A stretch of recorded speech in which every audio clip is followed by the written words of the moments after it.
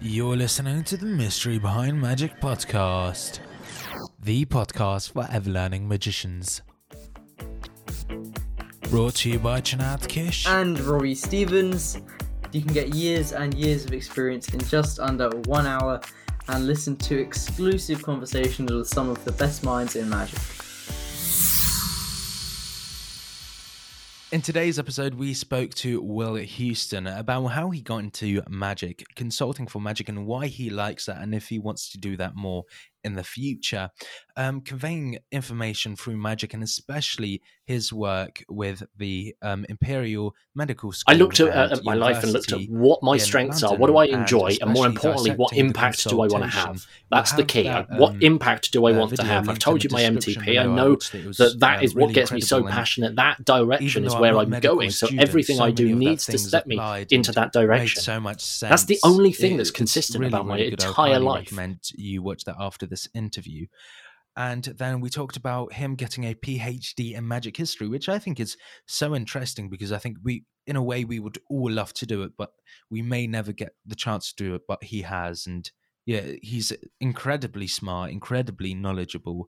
What did you think of the episode, Robbie? I think what I enjoyed most about it was kind of his kind of perspective on magic that you could kind of see in the interview. I'm not sure how well we kind of managed to kind of understand it in the kind of hour we had with him, but it was really interesting. I really liked especially kind of his thoughts on kind of what he might change about magic and maybe taking away magic competitions, and I found that kind of the reasons and thoughts behind that really great. But yeah, what did you think of the episode, Junaid? Yeah, I really enjoyed that, and like you, I really enjoyed what we talked. It was especially about competitions, and you know, regarding competitions, because competitions are weird, But yeah, I really enjoyed the interview, and he's such a knowledgeable person, and an hour with him, I think, sort of shows the very, very tip of the iceberg of all the knowledge he knows. Great interview. Thanks for tuning in, and we hope you enjoy this episode. Hello, and welcome to the Mystery Behind Magic. I'm Chinat Kish. And I am Robbie Stevens, and in today's episode we are joined with Will Houstoun. How are you, Will? Hello. Hello. So, thank you so much for coming on the podcast. We really appreciate it. Now, let's go right back to the beginning. Where did your love for magic begin? So I first became interested in magic like lots of people did, I suppose, when I was in my early teens. A friend of my grandfather was a very wonderful magician, a chap called Claude Perry, and he heard that I had been given some rubbishy magic trick for Christmas by my parents and wrote me a letter out of the blue. I'd never met him. I didn't really know anything about him. But he got in touch, told me he was a magician and that he'd heard I was a magician too. I very much wasn't at the time, but he was being nice. And he offered to send me a couple of books with some magic stuff in them. A few weeks later, I got a package in the post, which was terribly exciting, with some magic books and some props. And then he and I corresponded for about 7 years or thereabouts before I ended up meeting him. Oh, wow. That's amazing. And to our listeners, if you've not heard about Will before, he's won the close-up competition in the Magic Circle before and the European Magic Championship. And when did you sort of decide that you want to do competitions? So I went to university at Nottingham in the first instance, and I did a master's degree in mechanical engineering whilst I was there.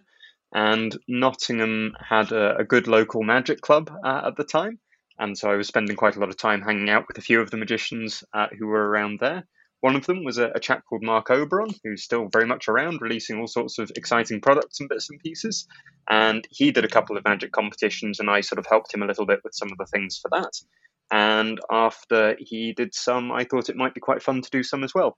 So I sort of put together an 8-minute act of card and coin tricks primarily, all set to music. In retrospect, I'm not sure it was a great act, to be quite honest, but it seemed like it was a good thing at the time. And I entered a few competitions with that. So I did the local guild one, which I failed to come anywhere in. And then I did the international magic one at Ron Macmillan's convention in London. And I think came second, perhaps. And then I did the Blackpool one and won that. And then did FISM and did nothing at all. So, How would you say your magic's changed over the years? Hopefully it's got better, would be the first thing, I suppose. I think the main thing is I've worked out more and more what I'm interested in. So when I started doing magic, I enjoyed practicing card tricks. I still very much enjoy practicing card tricks and flourishy things. Both of those appeal to me a lot. But I didn't really have any particular goal with what I was trying to do when I showed people magic tricks. It was just whatever I happened to be enjoying at the time.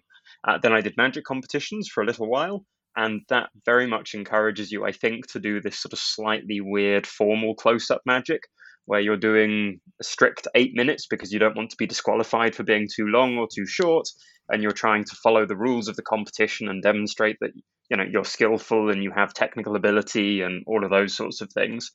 So I did magic that was good for competitions and was capable of scoring well in competitions, but it was still being done based on what a competition thought I should be doing, rather than necessarily me knowing what I wanted to do with magic. Then more recently, I've become very interested in magic's history. So I've started to frame a lot of the magic that I do around that, and also just become a little bit more sort of broad in my interests, I suppose. So it's no longer enough really for me to say I'm just going to do a trick and the fact it's a trick is the end of the matter. It has to be a trick which then goes on to do something. Whether that's make people aware that the world of magic history is a bigger and broader place than they might have imagined, or it's doing something for a film thing or a telly thing where you want to try and tell a story and the wow moment of magic isn't the primary point. The primary point is you tell the story better, or it's using things in an educational context where I do quite a lot of work at the moment. It's always about using magic when the goal is to then achieve something else for me. So that's sort of really where I've developed to. Whether it's an evolution that's positive or not, I don't know. But and I still enjoy learning flourishes and so forth as a hobby.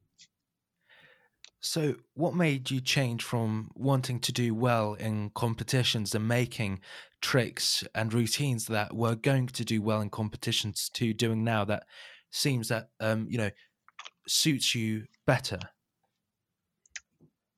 I think I realized that competitions were a little bit pointless.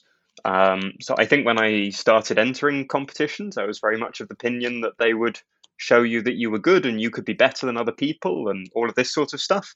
And then fairly quickly, particularly after doing well in a few competitions, I realized that that's entirely nonsense. And the whole thing is really incredibly subjective. If I don't know, Leonard Green or Guy Hollingworth had been in any competition I've ever been in, there's no way I would have been winning them. If there had been a whole load of magicians who were perhaps less good than I was, then I would have won them. And it doesn't really say anything about my ability or my skill level. It's just whether I happen to be more to the taste of 2 or 3 judges on one particular day than the other 4 or 5 people who happen to be in the room. So that idea of using them a way of sort of proving something started to fade away for me quite dramatically, I think, after that. And instead, I realized that competitions are very useful, but they're useful as long as your goal isn't to try and win. So if your goal is to get a good show reel where you've got a great video of your competition, often that's a good way of doing it because someone's going to be videoing them, so there's a record of it. If the goal is to have a deadline so that you work on something and you focus and you build towards being able to do your magic better at the end of it, again, a competition seems like a great thing to do. If you want to try and showcase the things you're interested in to some of your peers who normally you don't get a chance to perform for, and you treat it like a showcase, again, that's great. But all of those are things that you can achieve without worrying about the winning, the losing, the I'm better, the you're better, the I'm not good enough, all of that stuff. And so all of the competitive element of it started to feel a bit shallow and a bit unhelpful, I think, to me. And so then inevitably I started moving away from it a little bit. With that in mind, has that kind of, I guess, shaped the way when you judge magic competitions, like the elements you look for when you want to kind of, I guess, decide who wins, who comes second, who comes third, and all this stuff? Yeah, it's a really, really interesting one. I mean, anytime I talk with somebody who's doing a competition, I do try and sort of emphasize the fact that the winning bit isn't necessarily the strongest bit of the competition, and that if they're entering for that alone, then maybe there are other things that would be healthier and more productive to do with people's time. I suppose competitions do inevitably force you to have a winner, and so often there'll be a few people who you feel maybe aren't quite up at the same standard as other people. There'll be a group of people who are sort of somewhere in the middle, and then there'll be one or two acts where you go, oh, they definitely did something. And whether it's they had a really great angle or a lovely theme or a great presentation or great technical skill, there's something that made them stand out. So most of the time judging, it's sort of picking between the one or two standouts, I would say. And then that all just comes down to taste. So I happen to like technical sleight of hand, so that's something that goes over quite well with me. Hopefully, if I'm judging a competition, the other judges won't be people who like the same things I like. So there's a bit of balance where other people on the panel like different things. But yeah, my taste definitely influences it. I think the one thing which is always interesting with competitions is what happens with the competitors afterwards, though. So one competition I worked on for a while was the Magic Circles Close-Up Magician of the Year. After I won it, I then chaired the judges. So I didn't do the actual judging, but I organised who was going to do the judging and sort of supervise the discussions and all these sorts of things. Sometimes people who did badly took it as a way of getting feedback afterwards and trying to do things better in future, which is great. Sometimes they just got annoyed that they hadn't won, which didn't seem like it was going so well.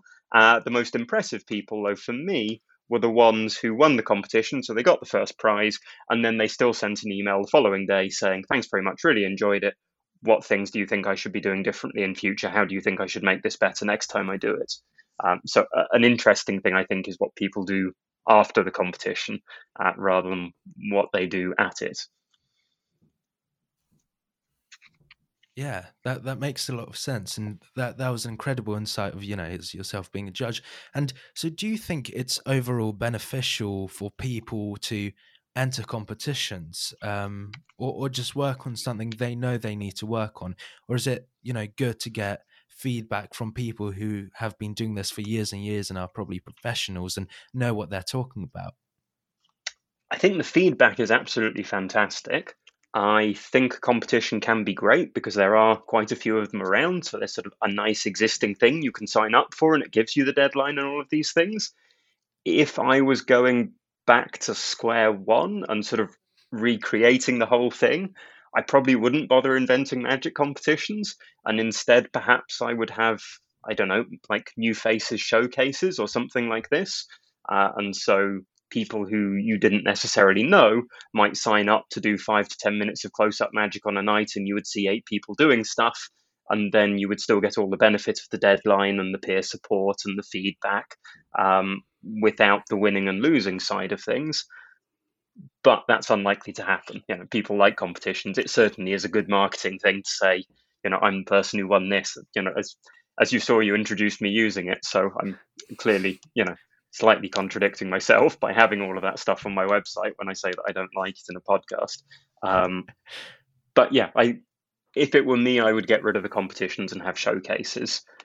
It's not my choice. So I think competitions are here to stay, and I think they can be very beneficial.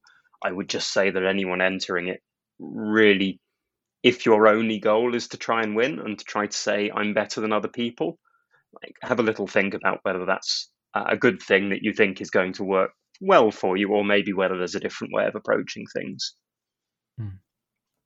Yeah, that makes a lot of sense. And so I think the reason why people like to market it is just so people who don't understand magic layman, they can sort of go, oh, they've won something, that probably means they're good, or you could have that or put a video, but they might not appreciate that video as much, or they can't say, for example, wedding organizer, it's much easier to explain that they've won the close-up, magician of the year in the biggest magic society in the world, rather than, show them a video. So I think that's why a lot of magicians enter, so they can use it, or if they do, and as you said, use it just so it's really easy to have somebody point to it and go, oh look, they've won this, so they must be good. Yeah, I think you're absolutely right, but I think it also points to something else that I think is interesting about the magic world, and again, which I would love to try and develop and try and have change over time, but it's a big thing that won't change immediately, which is that magic is often performed, I think, to an uneducated audience.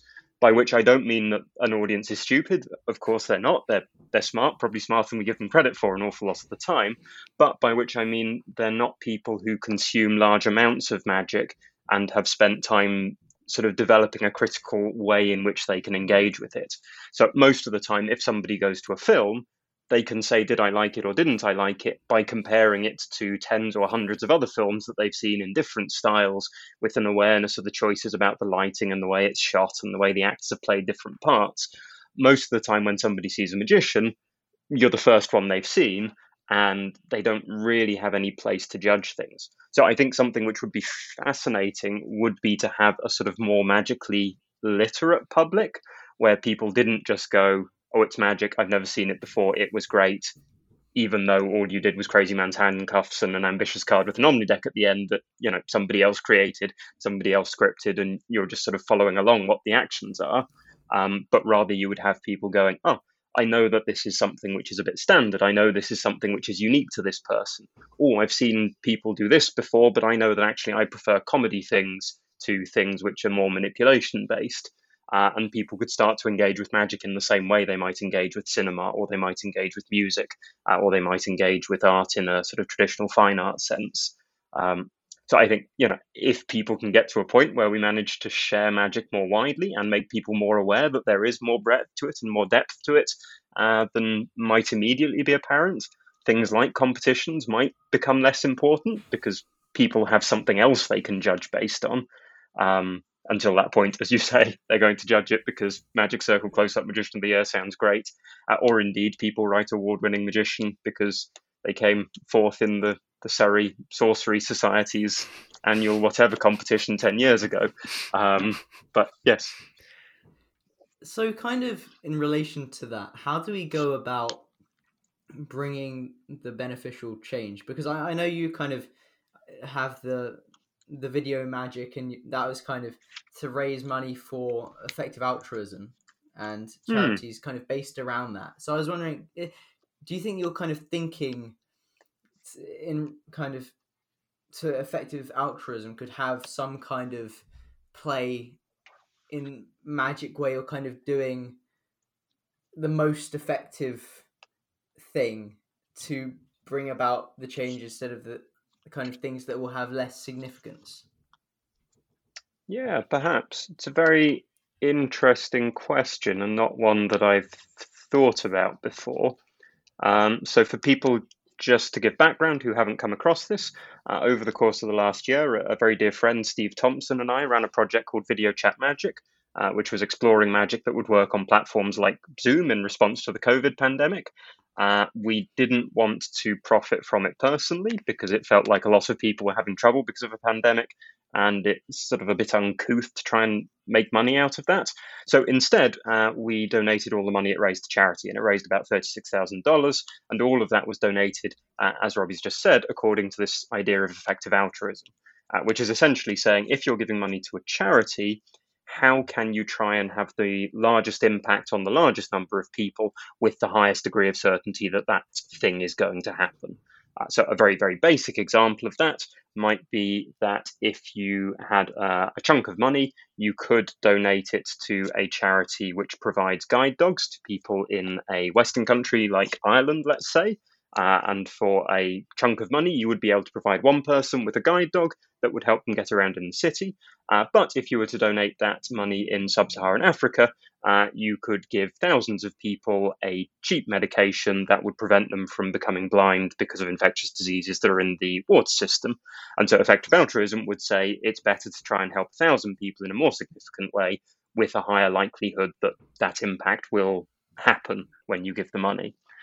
So it's a very sort of analytical approach, I suppose, to giving money.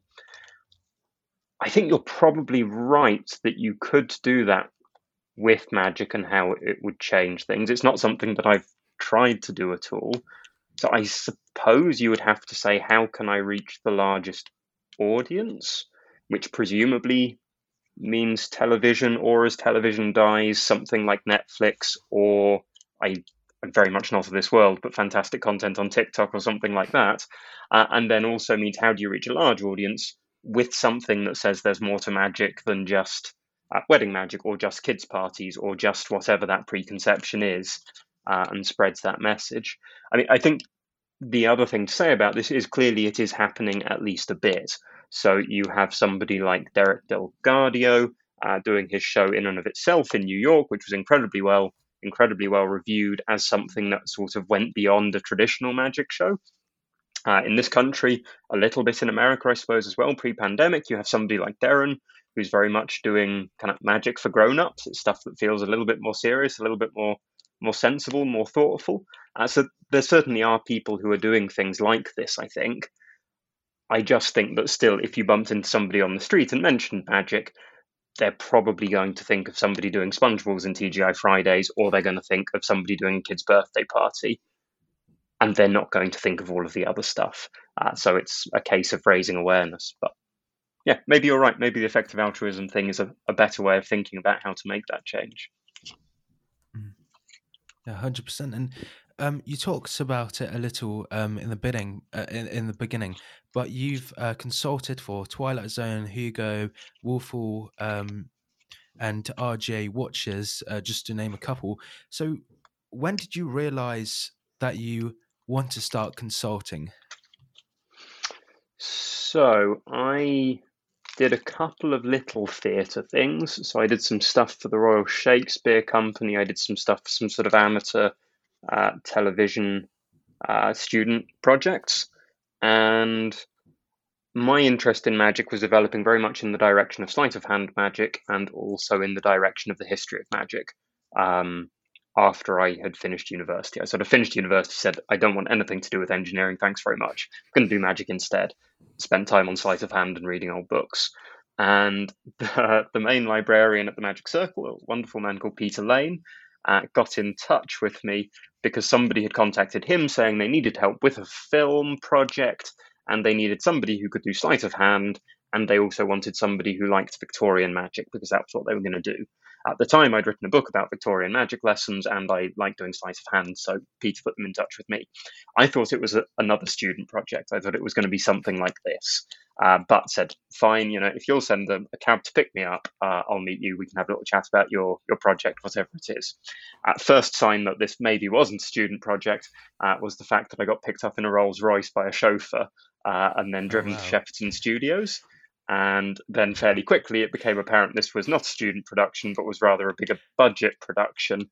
And it turns out that was the early stages of Hugo, which was a film about George Méliès, a pioneer of early cinema and a magician, that was directed by Martin Scorsese. So not a student production at all, but great fun, very interesting. I wasn't available for all of it, so I worked on it with Paul Keeve, who's done huge amounts of consultancy work, and I just found it great fun. I think something I love about magic is problem solving. I also very much enjoy teaching people things, whether it's magic or teaching people other things, using magic as a vehicle for that. And I had done quite a lot of lecturing to other magicians, so I sort of had a good knowledge of what magic's possible and a good knowledge of how you can explain it clearly to people. And magic is often a little bit lonely, I think, in as much as you tend to perform by yourself, develop material by yourself, rehearse material by yourself. And there's something just very exciting about arriving in a room and going, there's a props department who can make anything you want in an incredibly good way. And there's a lighting department who will look at that. There's the camera people who are going to say, we want to shoot from here in this way with this thing. Can we do that? There's someone looking at post-production who says, well, that method is great because we can't see it, but actually you could do this. And even though there's a rod that you can see, we can edit that out in post-production. So if that's a better way of making the trick look good, let's do that. And then there's a director saying, we want to use this to tell this story. And there's an actor who's learning it and then putting their own spin on how the thing fits together. And there's something very exciting about that collaboration, where a whole group of people come together to try and achieve a common goal. And I think that consultancy stuff really allows that in a way that I hadn't experienced before. There's also that thing which I think happens to lots and lots of people, where you happen to do something by chance at some point, whether it's going to a magic show and realizing that you're really excited by it, or getting a random call to go and work on a particular consultancy project, or getting booked to do a show that you haven't really done before and then discover you love, where you do something once by fluke, and then because you've done it once and enjoyed it, you try and do more of it. And because you've done it once, other people go, oh, you must be a person who does this. And so then you get to do more and more of it. So partly I very much enjoyed it and it was great fun. And partly once people see that you've done something, you start getting asked to do other things because now you've got a bit of a track record, I suppose. And are you looking to do more consultancy in the future? Yeah, absolutely. So just before lockdown came, there was a musical which opened in the West End, The Prince of Egypt, based on the animated film. And that had some magic in that I got to work for a couple of friends, filling in for a few days whilst they weren't able to do stuff. And, everything's sort of been on pause. So I've helped a few magicians with stuff for their video chat shows, the kind of magic stuff that you can do over Zoom over the last year. But fingers crossed, touch wood, and everything else that expresses hope in some way, theatre and so forth will be returning in the not too distant future. And as it comes back, hopefully there'll be more chance to work in it. I think one of the big things I'm an advocate of is the idea of having a portfolio career. So rather than saying I'm a gigging magician, which means I do walk around jobs and that's it, or I'm a consultant, so I work on theatre shows and that's the only thing I do, I like the idea of doing lots of different things. So I edit a magazine for the Magic Circle, I do bits of consultancy, I do some shows sometimes, I sometimes lecture for other magicians, I do work in an academic context with Imperial College and their medical school, I do work with magic as a therapeutic thing with an organisation called Breathe Arts Health Research. And all of these different things inform the other bits because you learn things by working in a strange area and then you can pick that up and put it into a different area. So they all sort of inform each other, but they also mean that you don't get bored. And I think if you do anything all the time for long enough, it will start to feel like a job. But by doing lots of different things, even if you're going, I'm a bit fed up with the theatre and I have seen this show 14 times at this point because we're getting to the end of the preview week, you can still go, but next week I'm going to be with a group of master's students looking at how doctor-patient interaction can be thought about using magic as a lens. And that's going to be completely different. So I really like the idea of doing lots of different things for the variety, for the way it informs each other bit, and also because if something goes, there are still lots of other bits. If I had only been working in theatres, the last year would have been very difficult. But because of doing lots of different things, even if you lose a couple of bits, you can still keep doing other things as well. So I like that approach to doing stuff, which means I do want to do more consultancy, but also want to do lots of other things as well. Are there any new things you want to add to that portfolio in the future that you're kind of trying to work towards to get to? That's a very good question. So one of the things which I've been working on over the last 10 years is using magic in an academic context. And currently that's working at Imperial College, one of the big universities in London, who have a very good medical school. And I'm an honorary research associate in the Department of Cancer and Surgery, as well as affiliated with the Centre for Performance Science as a performer in residence. And so in those roles, we're looking at how you can use magic to teach people things that are useful in other areas of their life. And we've been looking at that with medical students, but we're still in the process of proving that it works. So anecdotally, it works great. You can teach people a magic trick, you can explain some things about the way a magician thinks about that interaction, and a medical student can take those things and then apply them when they're interacting with the patient. But what we need to do is build up some data to say this does work, and with a broad group of students, lots of them get value from it. And then if we can demonstrate that, we can start to say this is a useful thing that should be part of the curriculum. And anyone who's going to the university and studying medicine should have access to this course where they'll learn magic, and that will teach them things about how they interact with patients. So that's certainly something I want to develop. But there are quite a few hurdles along the way because I'm used to working broadly by myself or in the context of a theatre production. I'm not used to working in a university which has hundreds or thousands of employees and all sorts of administrative stuff and red tape and so forth. So it's been very interesting developing the ideas, but then also trying to develop the research that backs them up and which makes them viable in a large institution. But hopefully that comes off at some point. And what made you decide that you want to work at university, especially the Imperial University in London? So all of this really ties in with my PhD. As I said, I did this mechanical engineering master's degree. I then spent a few years having gap years, which was a lot of fun. I working in Spain doing magic shows and traveling around America doing lectures, and then writing a book about late 18th century card tricks. And as part of that, somebody mentioned to me that you could do magic academically, and that really didn't make sense to me, because my experience at that point was that university was something that you sort of ought to do, but not necessarily something that was super fun. And lots of people obviously love their courses, and that's fantastic, but I wasn't one of them. But once somebody says this thing that you love, you could do at university, it's quite hard to drop that idea. So I sort of called around a few people, found somebody who was willing to supervise a PhD, a wonderful woman called Marina Warner at Essex University at the time, and then started a PhD based on Professor Hoffman, who wrote a book called Modern Magic in 1876 that really kick-started the golden age of magic with all of the great performers, the Thurstons, the Kellers, the Houdinis, the Devants of this world, and revolutionized, I would say, the way in which magic has been performed ever since.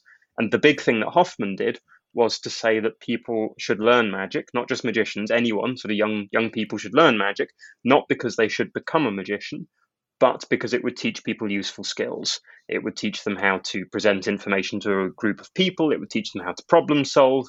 It would teach them how to deceive. It would teach them how to spot deception. And all of these things, as far as Hoffman was concerned, would be useful in the education of a future professional or in the furtherance of the British Empire, which at the time was still a thing. So this idea of Hoffman's was to say teaching magic practically is a thing which brings things to other aspects of people's lives. And that idea of using magic as a tool to achieve something else is something I really liked. And so in the imperial context, it is using magic, but it's not teaching magic so that people can make a rubber band jump from two fingers to the other. It's teaching people magic so that they can interact with their patients better, or in the business school so that they can interact with their clients and the teams they manage better. Or with young people in a therapeutic setting so that they can do everyday things better, or even in a film context so that the director can tell a story better. But that idea, which sort of all flows from this stuff with Hoffman, really, of using magic to do something beyond just a moment where people are amazed, and to go, that was amazing, that was a lovely experience, and now we're going to use that in the furtherance of some larger goal, is really what I'm interested in. Are there any particular examples you could give that kind of illustrate the point, especially in regards to medicine and how magic can be used when medical students and doctors are kind of interacting with their patients? Because I'm finding it like kind of slightly hard to grasp how an immediate effect, like obviously magic's good kind of to help your kind of social skills, but if there's like any kind of immediate way which magic can help, that would be good. Sure. So I suppose it just gives people a new set of tools around which they can think about an interaction. So if you think about a medical consultation, like you're going to your GP's, it's normally just two people in the room, you and the GP. There's a power imbalance because the doctor knows stuff and you don't know stuff. There's a fairly short space of time, 5 to 10 minutes. You don't know each other and you have to build some sort of connection and rapport quite quickly. The other thing about it, which again maps onto magic perfectly, is that it feels like it's all about the doctor, but it's not all about the doctor. It's all about the interaction between the doctor and the patient, because the doctor knows the medical stuff, but the patient knows how they feel, they know how their body normally works, they know why it's working differently, and both of those things are essential to create the consultation experience of working out a solution to that problem. Move to magic, close-up magic, let's say. You're often performing for a very small audience, maybe just a single person. There's a power imbalance because you're the magician who knows how the tricks are done. They're the people who don't know how the tricks are done. There's a short period of time in which you're going to build a rapport with somebody. And even though it feels like you're the magician doing stuff at them, if you're a good magician, you're doing things with somebody, because you need that spectator, you need their interaction, you need them to engage with what you're doing. And it's only when both the magician and the spectator come together that you can co-create that moment of magic. So those situations very much stack up on top of one another when you look at those fundamental aspects. As a specific thing that you can use, something you guys will know, and everyone who's listening to this as a magician will know, the old John Ramsey rule of, if you want somebody to look at something, you should look at something, and if you want somebody to look at you, you should look at them. It's great. We all know it works. We all know you can use this to change where somebody's attention is focused. The sort of follow-on rule from that is that if you don't want somebody to be looking at something or thinking about it, you shouldn't look at it. And a lot of the time, GPs are doing that, because a lot of the time, as I'm sure you and anyone else who's been to the GP will know, you're in the middle of explaining something, talking to the GP, they turn away from you, they start looking at their computer screen that you can't see, and they start typing stuff. You as a patient are going, hang on a minute, they're not looking at me anymore. Their focus is on the computer. I want to know what's on the computer. I can't see what's on the computer. Are they Googling what's wrong with me? Do they know what's going on? Are they checking their emails or their Facebook? I don't know what this is. I feel very uncomfortable about the whole thing. And it's because the GP doesn't know this idea of, if you look at something, other people will want to look at it. So as soon as you know that, then you go, that's a thing. If I look at my computer, they're going to want to look at it. They can't see it, and that's going to set off all of this uncertainty. So I can justify it in the same way a magician might justify going to their pocket to ditch a coin by saying, I need a pinch of wiffle dust to make it disappear. The GP can say, I'm really interested in what you're saying, and I need to make a couple of notes so that I remember it later. Then they can go to their computer and type stuff out, and it all makes complete sense. But it's by teaching somebody a magic trick, teaching them that rule of where you look, other people want to look, and teaching them that idea of sort of avoiding the speed bump of a hand going to a pocket when there's no reason for it to go to a pocket, and that makes people suspicious, that people can then look at what they do in a new way. And, if you're a trainee GP even, you'll have thought about consultations hundreds or thousands of times, and you'll have sort of settled into a way that you just do things because it's how you've always done them. You do magic, you've never done it before, it's all brand new, you're sort of open for any possibility. And then by highlighting a few of the possibilities that are useful in the other context, they can then be taken into the consultation and change the way someone thinks about that. So that's an example, I suppose, of something that pops from one to the other. Does that sort of make sense? Yeah, 100%. And in the show notes below, I'm going to link the video where you spoke with Roger Nebo, the professor of surgical education, about dissecting the consultation, and I watched that and I found that really interesting. And one of the things you mentioned in there was sort of about improv, about how we all have a structure that we follow. So we know the method of the trick we're doing. We know around about what we're going to say when we're expecting a reaction, sort of how the audience is going to react most of the times.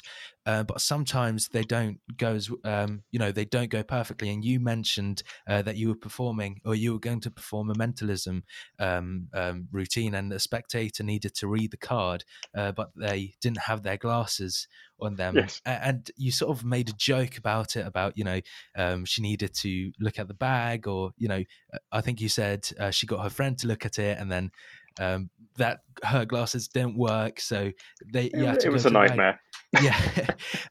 So when that moment comes, I feel like a lot of people, because they don't happen to us, a lot of the time, it's hard to prepare. So how do you know exactly what to do? And you said you made it comical. How do we do that and not just get embarrassed and go, oh no, what do I do?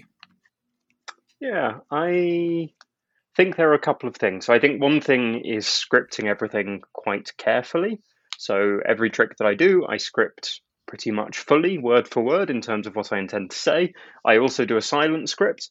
So what are the things that I intend to think at various points during a trick, and what are the various movements that are going to take place during a trick. So I try and plan all of those out, and I plan all of those out as the ideal case. The point of that, though, isn't that I have to do those things every single time. The point is that I know that is everything, and I know that if I do that, everything has been covered in a good way. What that means is that when something unexpected happens, I don't need to start thinking, have I said everything? Will I say everything? I have a nice script. I know that I can follow that along and that will cover everything. But because something unexpected has happened, I can slide away from it, acknowledge whatever the other thing is, and then come back into the script, knowing where I am and able to continue with the rest of it. So I think one of the big things is scripting, not because it means you should do the same thing every time, but because knowing what the best case scenario is allows you to then deviate, acknowledge any of the other things that could happen, and then get back into the flow of things nice and smoothly. So that's one big thing, I think. The other big thing for all of it, which I think is just something that happened over a period of time for me, I'm not quite sure how one develops it, is to realize that it sort of doesn't matter that much. Obviously, people like seeing magic tricks. Obviously, it's lovely when the magic tricks work well. Obviously, it's kind of depressing when you completely mess something up in front of people. But none of that is a really big deal. It's a little bit damaging to your ego, but it's not going to ruin anyone's existence, you or in your audience. And also, the one thing I think that people really like seeing is somebody enjoying something they're doing. And so if you can enjoy a trick not working, that's still going to be enjoyable for people to watch. So I think often when things go wrong, you don't know what the right answer is. Afterwards, you can analyze it and go, if that happens again, how can I handle that better? What can I do differently? Often when it happens, you have no idea what the right answer is. But as long as you acknowledge to people, like, something a bit weird's happening, not quite sure what's going to happen with it, but let's sort of see where we get to together, and you enjoy that process, then you're just taking everyone along on this enjoyable journey. And in some ways, it's even better because they're going to be there on the night when this strange thing happened. And you and they all came together and figured out this wonderful experience where it got solved in however it got solved, or the evening where the whole thing went wrong and you had to abandon it and move on to something else. It sort of doesn't matter which. But I think just enjoying it really is the key thing, but also very, very easy to say and very difficult to do because even though it isn't important, it feels like the world is falling away from underneath you as you realize that the whole thing's gone completely to pot. How strict are you at keeping to your script? So, where possible, I will. The idea is that the script is always the best version of what could happen. So I would always stick to it where I can. If something happens that means sticking to it doesn't make sense, let's say I drop a coin, it would be pretty weird not to acknowledge the fact that I've just dropped a coin and it's rolling across the floor underneath somebody's seat. So I very much have to go away from the script at that point to acknowledge it and do something. But then I would try to get back to the script afterwards. Of course, there are also those moments where you go, this isn't in my script, but I think this would be hilarious. Or this isn't in my script, but I think I need to say this, and that's going to make this work better and clearer. Those things come up. It's always great to try them because you never know, they might be the thing that works. But as soon as the show's finished, if you go, actually, that was better and that was funnier, you write that into your script. So now your new script has that better version in all the time. So it's not a case of the script being finished, I would say. It's sort of a case of constantly updating the script. So it's always the latest version of whatever you think the best thing that could happen in the course of a performance is.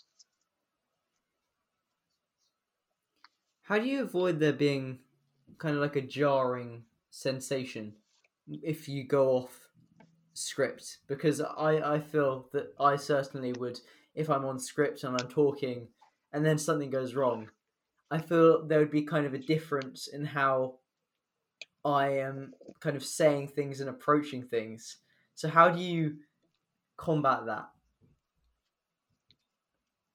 So I think there are two options. One option is that you don't combat that. It's pretty clear that your main performance is you and you're doing a scripted rehearsed thing. It's quite exciting to go, oh, hang on a minute, everything suddenly just changed. He's not quite sure where he is anymore. Where's this going? And so having that kind of break and a glimpse of the real you, as it were, or the you that's in a bit of a panic and is trying to solve something, can be quite exciting and quite compelling to watch. So much so that there are lots of people, I suppose, who script that and very carefully act it so that it feels as though you're getting that peek behind the curtain, even though you're not getting that peek behind the curtain. The other version is to have your scripting close enough to who you really are that you can be yourself and it doesn't feel like it's jarring. So I'm not sure. In my case, I would very much struggle, I think, in a walk around gig, in that sort of blokey, matey kind of thing that some people do incredibly well in a corporate sort of setting. If I did that, I could probably learn how to say the right things at roughly the right time. But as soon as anything changed, I wouldn't be saying, "Hi, mate," or something. I'd be going, "Oh, goodness, terribly sorry." And the whole thing would break down. It would be absolutely awful. But if I can make my performance thing sort of close to who I am, then that jar won't happen. And I think a lot of magicians who you see doing things and enjoy watching doing things have figured out a sort of close version to who they feel they are and how they behave in day-to-day life. So as I perform, I certainly use slightly flowerier language when I'm performing than when I'm chatting with friends in a casual situation. I'm a little bit more formal. I do a little bit more of the kind of English thing than I might do otherwise. But none of it is an enormous leap away from who I am in day-to-day life.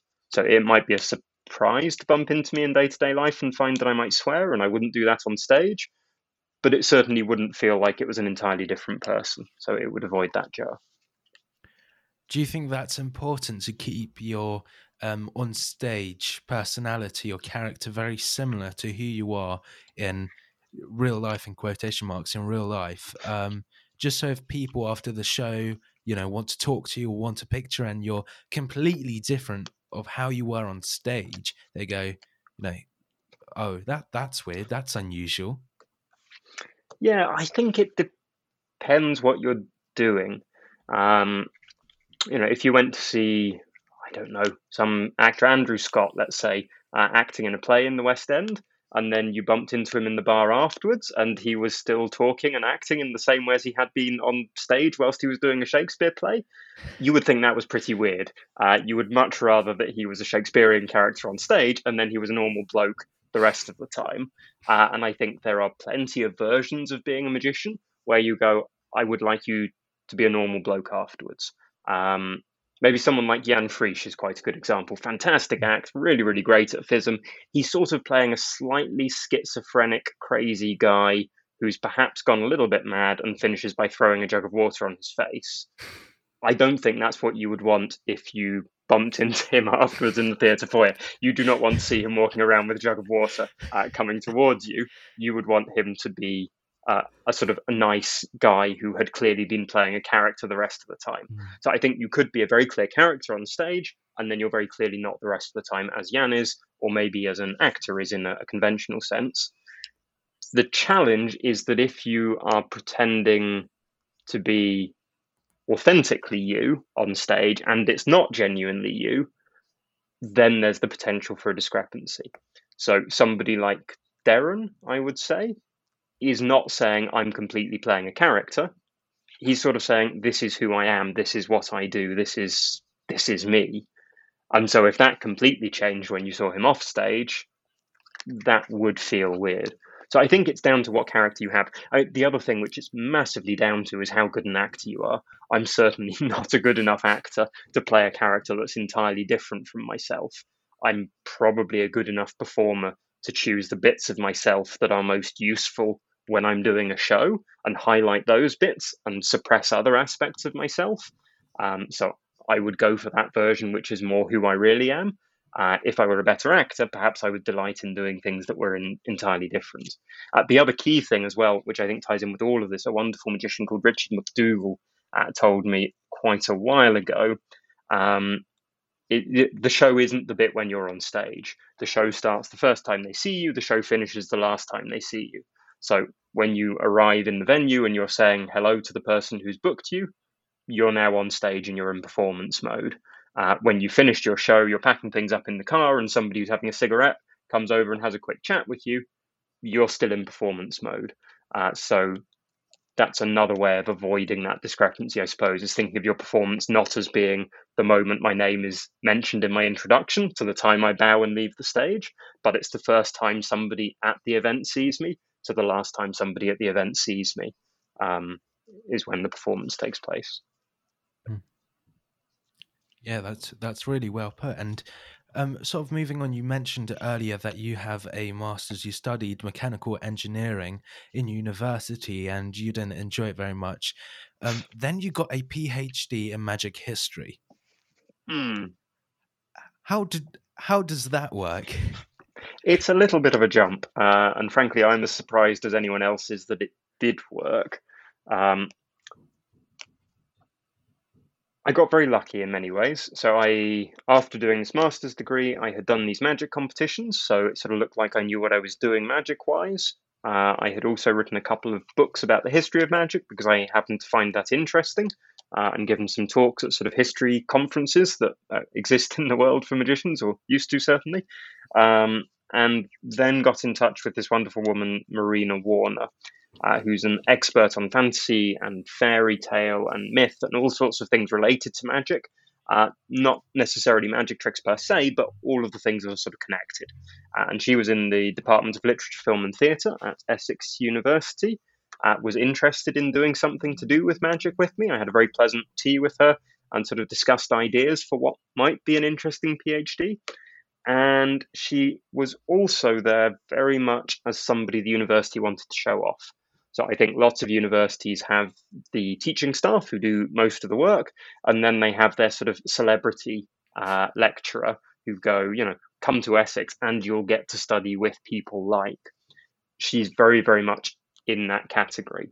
And so the fact that she was keen on this thing happening made it much easier to get the university to have it happen. So normally I think you would have to do a master's in at least a humanities subject rather than the science subject before doing a PhD in a humanities thing, having only ever done science up to that point. It worked out that I was able to sort of send some writing samples from other things and convince them that it was fine based on that. So yeah, I got lucky, but I suppose I got lucky because I had done a number of things that were connected with it and put some work in finding the person who I could be lucky with in making it happen. Yeah, not the best answer, I'm afraid, but an answer. No, it's a really, really good answer. Yeah. Did you have an overarching question for your PhD?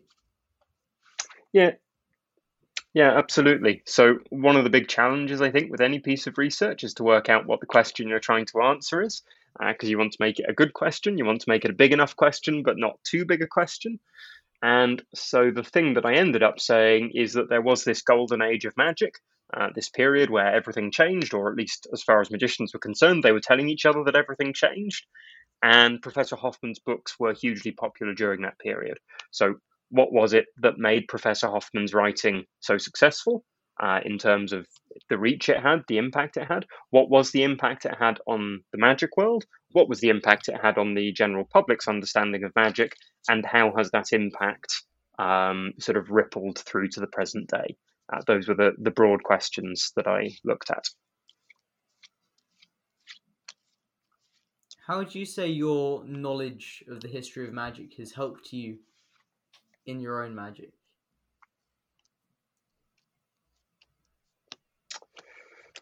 So how has it helped? So I think it's probably very possible to be a great magician without knowing anything about the history of magic whatsoever. Although it happens that I think most of the very good magicians do actually know quite a lot about the history of magic. And I think it helps because you have an awareness of what people have done before, and then you're able to build on what people have done before. If you don't keep an eye on what's going on in the magic world and what has been done in the magic world, it's very, very hard to get to the point where you're doing something good because you have to start at scratch and then work all the way up to something good. We have an extraordinarily vast literature on magic, It's very, very dense over the last 100 years, but there's a good 400 years before that where there's still a decent amount of stuff written. And so if you want to try and do something, there's a fair chance somebody else has tried to do something pretty similar in the past, and you can look at what worked for them, why it worked, how that's rippled through the ages to the present day, and take the bits that are useful, discard or change the bits that no longer apply, and shape things in all sorts of interesting ways. So I suppose a good example of that might be the thought readers. So there's a big craze for thought reading in the late Victorian period. And one of the reasons for this, perhaps, is technological innovation in the late Victorian period. So you have the telegraph being invented, which allows you to send text over vast distances. You have the telephone being invented, which allows you to send voices over large distances. And given both of those things would have seemed impossible perhaps 10 years earlier, but both now existed in the world, it's quite logical to say that maybe telepathy is also something that could exist, in which you can send thoughts over very large distances. So you get lots of magicians saying, I can be a thought reader instead of a magician. It's sort of on the edge of what people believe to be possible. It's just about feasible, but it's certainly not commonplace or day to day. And then that's a great hook around which you can frame your magic. If you were performing today, I think, and you said the telephone is a miraculous device, the telegraph is a miraculous device, and because of those, I can read your mind, people would probably ask you what a telegraph is in the first instance, and then they would say neither of those things are miraculous. We've got the internet and television, they're kind of better, and the whole thing just wouldn't work. But if you're somebody like Derren Brown, you can say, what did they do? They tied their things into the cutting edge of scientific and technological development and then pushed it just a little bit further than it could actually go. Look at Derren's TV shows. Derren is tapping into a public interest in neuroscience and psychology and the kinds of things that are possible with those areas, and then pushing that a few stages further than they can actually go and using that as an incredibly captivating way of framing a magical performance. So I think a decent example is perhaps Derren doing basically the same thing that the thought readers were 150 years ago, and taking the aspects of their approach that worked and keeping them, and then taking the bits that just don't make sense in a modern context and changing them so that they do make sense in a contemporary context. And are there any sort of key components in magic that has stayed in magic and you think makes a good trick, almost evolved through the years, and now you can go, oh, that's what makes a good trick? Good question. I think one of the things that I particularly love about magic is the fact that in many ways it hasn't evolved. It's sort of got more sophisticated, perhaps. The technical execution has been finessed, perhaps to a higher level.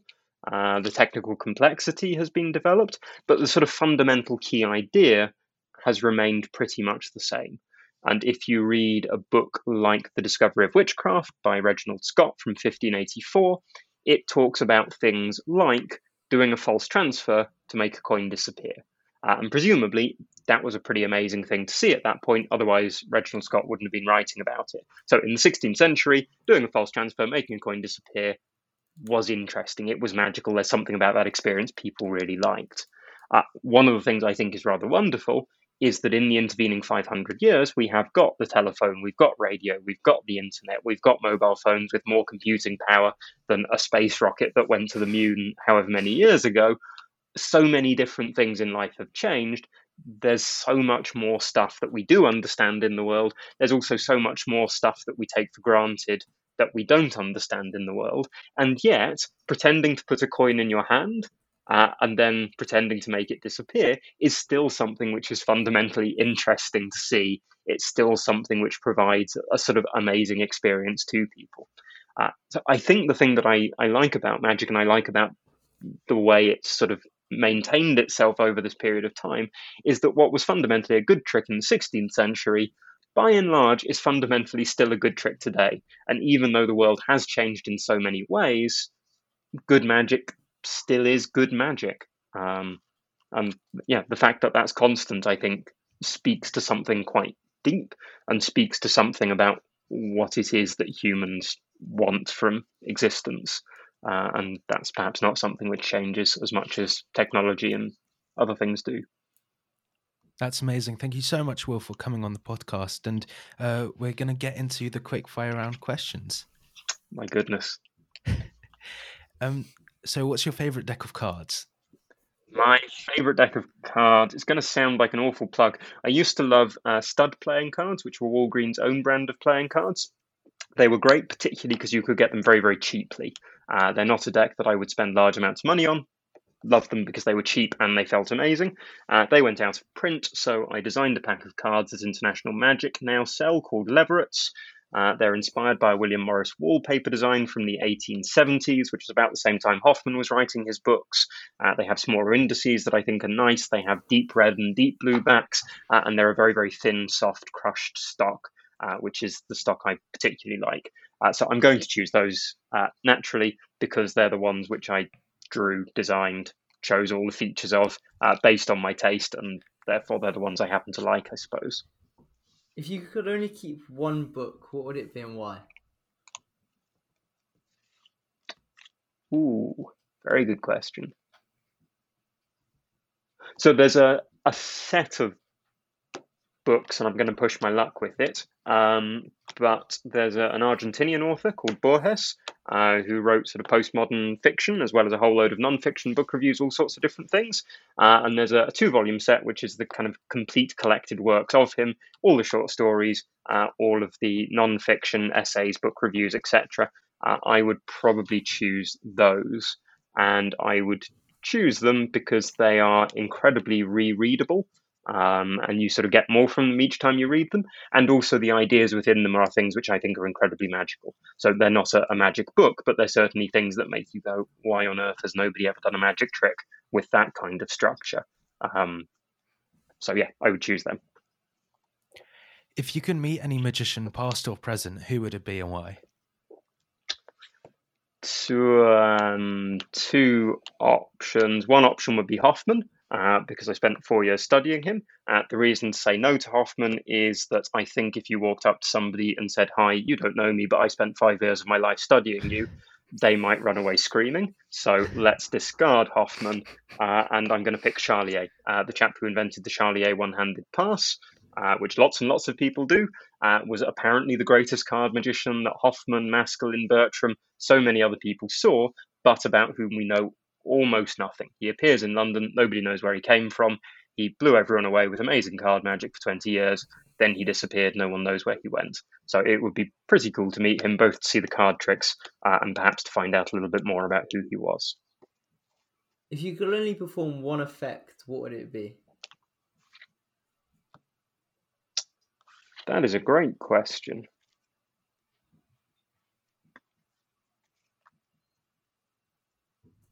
I don't think I have a good answer to that, to be quite honest. If I were forced to choose, I would choose shadow coins. It's a trick with four coins on the table. It looks like they jump around and you sort of keep your hands above them the whole time. Because it's a trick I like, and it's a trick that I can sort of practice lots and get better at all the time. But I don't feel particularly strongly about it, I suppose. More worried about the books. If you couldn't do magic, what would you do? Probably calligraphy. Any particular reason why? I wanted a hobby. Magic has always been my hobby, but it's also my job now. And I became aware perhaps that doing the same thing for a hobby and a job all day long wasn't a good idea. So I thought I should get a new hobby. Calligraphy I find quite challenging, but quite pleasing. It takes enough focus that you can't worry about other stuff, but not so much that it's stressful. It's something that I practice every day, so it's nice to sort of see improvement over the course of the last 3 years or thereabouts. And it's very, very different from magic in as much as at the end of writing something exists in the world that didn't before. So everything I do in the magic world, at least in terms of performance, is about an ephemeral experience which finishes the moment you stop doing it. There isn't an item in the world at the end of it. I think one of the very pleasing things about calligraphy is at the end of doing it, there is a thing in the world that didn't exist that feels as though it has some value to me, and the permanence of that appeals somehow. If you forgot everything you knew about magic and the history of magic, and then you had to go about relearning it, what would those first few steps of trying to relearn it be? That's a great question. The thing I'm wondering is whether I would or not. I've certainly enjoyed learning about magic, and I'm certainly pleased to know about it now. But if you told me, whatever it would be, 26 years ago, it'll take you 26 years to feel like you've got half a handle on this, I think I'd probably say, I'm all right. I'll do something else instead for a bit. Thanks very much. If you took it all away and said start again, I don't know whether I would or not, to be quite honest. I think the one thing that I would do if I wanted to learn how to do card tricks and so on well, though, would be to get lessons with somebody who is very good, because I learned an awful lot by reading books and figuring it out for myself.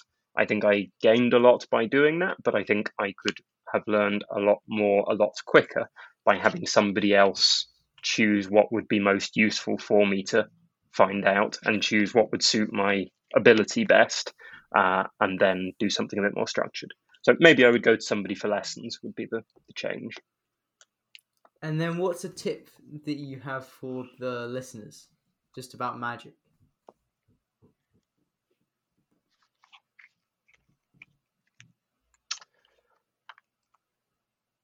I would probably go with be interested in as much of it and as much other stuff as possible.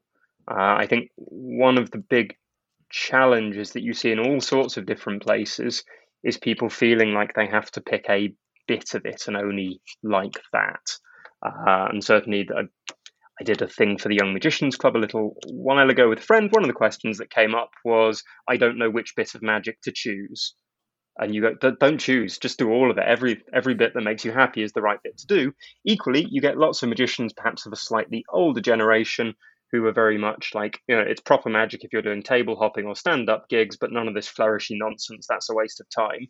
And I think there's huge amounts to be gained in terms of how you handle things and manipulate things by looking at flourishing and all of that stuff.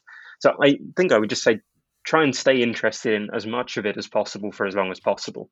I mean, kids' magic is about as far away from what I'm principally interested in as possible. Listening to David Kay talk about the psychology of a kids' show is incredible and teaches you all sorts of things about how you interact with any audience in the future. So maybe retain breadth would be the tip. What does the mystery that magic beholds mean to you? So I think the thing that magic fundamentally does is offer a safe way in which people can interact with the unknown. Most of the time in your life, when there's uncertainty, it's an uncomfortable thing, it's an unpleasant thing, and it's a thing which can have serious and negative consequences, and therefore is not particularly enjoyable or easy to settle with.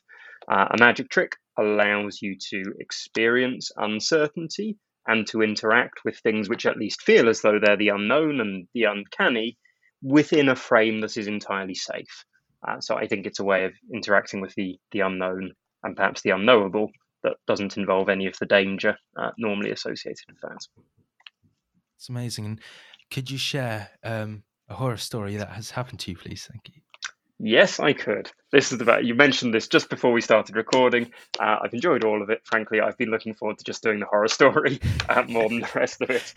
So, we have spoken about the Blackpool Magic Convention competition, the European Championships of Close-Up Magic.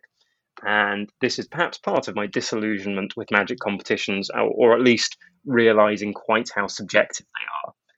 So if people haven't been to Blackpool, at least at the time when you did the close-up competition, you performed 3 times in 3 different rooms. There was a teeny tiny little room, which only sat about 100 people, which was the first room that I did my performance in. There's a second room, which was mid-sized, maybe sat 400, 300, something like that. Then there was the big room, and the big room is the Galleon one. It's a weird one. It's got kind of paintings around the sky, like it's the sky in an Italian city or something. And that room, I think, seats about 1,200 people or thereabouts. It's normally pretty full for the competition. So there's about 1,000 people watching in this room. Because they can't all see, everything is being filmed by Bob Hamilton, who's done more good in the magic world than practically anyone else in this country, I would say, and it's being projected onto a giant screen. So there's 1,000 people watching a version of me that's at least 2 times the size real me is, doing magic tricks. Ridiculous. One of the things that I'm doing in this act is banishing a pack of cards, using a method that I think I've invented, but I later discover was invented by Robert Houstoun in the 1870s, where you ribbon spread them across the table, and then as you close the ribbon spread, they all go into your lap, and then you simulate spreading them again, and it looks like they just sort of fade away into nothing. So, lovely bit, really, really like it. I did that. Somewhat unfortunately, when I lapped the deck of cards, it didn't entirely go into my lap. So it sort of all went over the floor next to the table, which means essentially, as far as I was concerned, about 1,000 of my peers saw me pretend the deck was disappearing whilst openly throwing it on the floor next to me. Didn't feel great, I'll be honest. Was pretty convinced the whole thing was a disaster and the whole thing was going to go horribly, horribly wrong, and then was terribly, terribly surprised later on to find out that I won the competition. Which I realise in retrospect is because of Bob Hamilton and his filming. To make sure everyone can see, he had a tight shot which went from the front of the table to the top of my head. The front couple of rows are maybe watching live. That's perhaps 40 people. The remainder of the 1,200 or whatever it is are watching on the screens. Oh, wow. The screens aren't showing the floor whatsoever, and the judges are far enough back that they could not see the floor in real life. So It was one of the worst cock-ups I have ever made in front of one of the largest audiences I have ever performed for. And thanks to a complete fluke and the wonderful Bob Hamilton, I completely got away with it as far as the judges were concerned. That's amazing. Thank you so much, Will, for coming on the podcast. And thank you, honestly, so much for everything that you shared with us. It was so interesting. Thank you so much. Yeah, thank you. No. It's a real pleasure. Thank you both very much for doing this. It's a great thing to have out in the world. So, yeah, really appreciate the work you put into it. Thank you so much. Thank you so much for tuning in to this week's episode. If you want to find out more about Will Houstoun, you can go to his website, drhoustoun.com, and you can find his social media and things he's contributed to on drhoustoun.com/social, including his Twitter, Instagram, and Facebook, and things including video chat magic, the secret connection, the magic shuffling video chat feature split in 2, and much, much more. We'll also link dissecting the consultation down below, as mentioned at the beginning. That's an amazing conversation, so I'll highly recommend you check that out. And if you want to find out more about us, we have a once per fortnight newsletter, which you can sign up to by going to themysterybehindmagic.co.uk/newsletter, and you can join our community by signing up to our Facebook group, The Mystery Behind Magic. And if you're not already following us on Instagram, please make sure to give us a follow, The Mystery Behind Magic on Instagram. Thank you so much for tuning in, and we hope to see you next time.